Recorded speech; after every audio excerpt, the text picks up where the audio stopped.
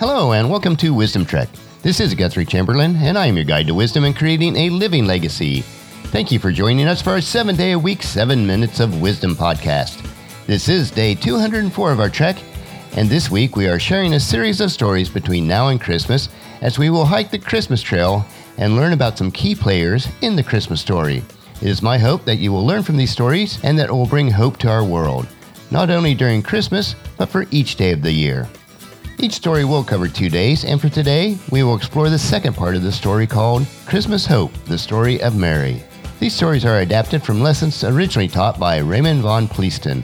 If you missed any of the days of our Wisdom Trek episodes, please go to wisdom-trek.com to listen to them and to read the daily journal.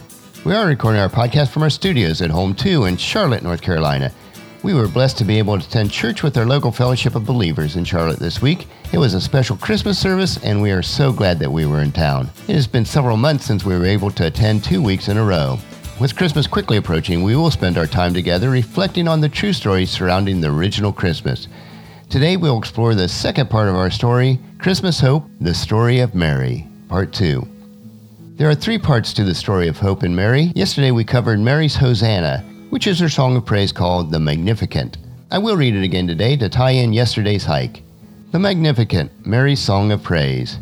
Mary responded, "Oh, how my soul praises the Lord, how my spirit rejoices in God my Savior. For he took notice of this lowly servant girl.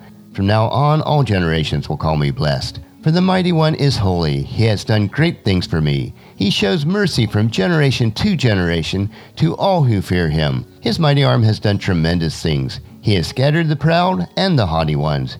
He has brought down princesses from their throne and exalted the humble. He has filled the hungry with good things and sent the rich away with empty hands. He has helped his servant Israel and remembered to be merciful. He has made the promises to our ancestors, to Abraham and his children forever." Today we want to focus on Mary's humility and her hope. So the second point in our story is Mary's humility. There are 3 key elements of humility. Do you know what they are? Well, the first one is to realize that you're not in charge. Matthew 6:27 tells us, "Can all your worries add a single moment to your life? There are some things that you can change, but there are many things that you can't change. What you can't change, put in God's hands." Second is to accept your position as a servant. Matthew 23:11, "The greatest among you must be a servant." And third, submit yourself to God. James 4, verses 6 and 7, "And he gives grace generously, as the scripture says, God opposes the proud, but gives grace to the humble. So humble yourself before God, resist the devil, and he will flee from you."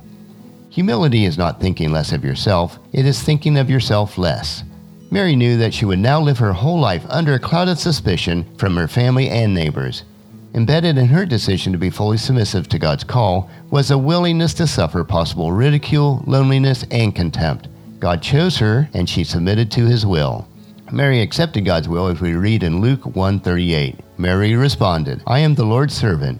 May everything you have said to me come true." There was no evidence that Mary was thinking that she was different from anyone else.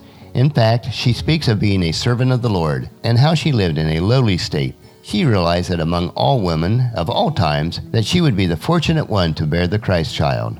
It is taught throughout the scripture that God is no respecter of person. Do you think at the judgment seat of Christ he will give the rich people a place of honor when it is taught in James that it is wrong to be a respecter of people because of their wealth?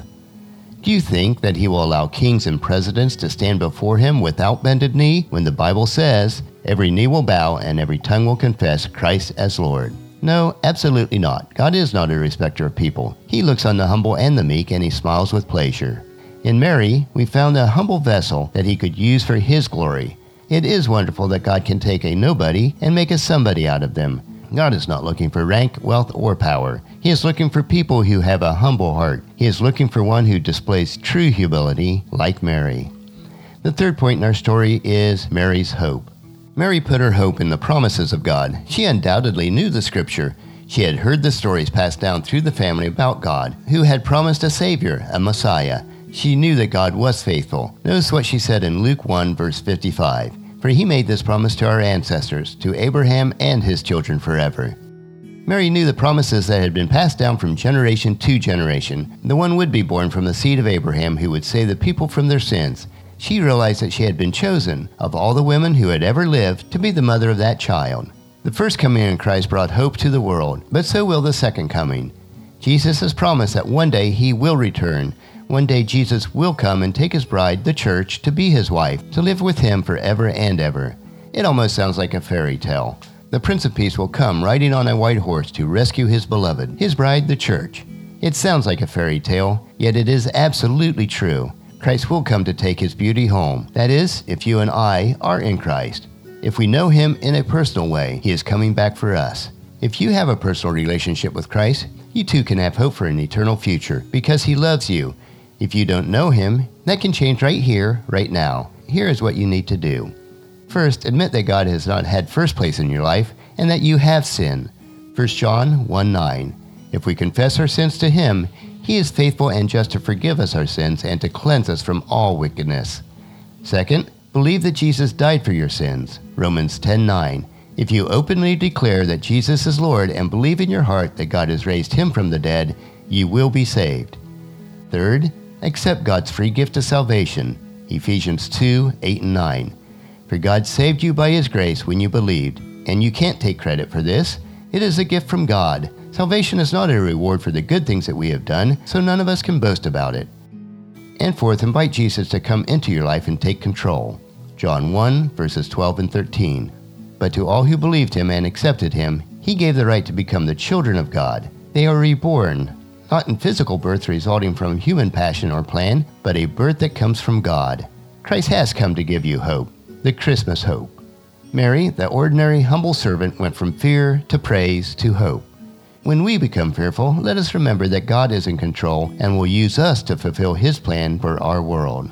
Praise God, be humble, and have hope that his plan will allow you to live a legacy each day that will impact the world. Tomorrow we will explore Christmas wisdom, the story of the wise man. So please encourage your family and friends to join us and then come along with us tomorrow for another day of Wisdom Trek, creating a legacy. And that will finish our podcast for today. Remember to listen to your daily dose of wisdom each day at wisdom-trek.com, or you can subscribe at iTunes, Google Play, SoundCloud, Stitcher, Spreaker, or any other of the social media platforms. And please share Wisdom Trek with your family and friends through email, Facebook, Twitter, or in person as you meet with them, and invite them to come along with us each day. The journey for today's trek can be found at wisdom-trek.com. Thank you so much for allowing me to be your guide, your mentor, but most importantly, you are my friend, as I serve you through the Wisdom Trek podcast and journal each day. As we take this trek together, let us always live abundantly, love unconditionally, listen intentionally, learn continuously, lend to others generously, lead with integrity, and leave a living legacy each day. This is Guthrie Chamberlain reminding you to keep moving forward, enjoy your journey, and then create a great day every day. See you tomorrow.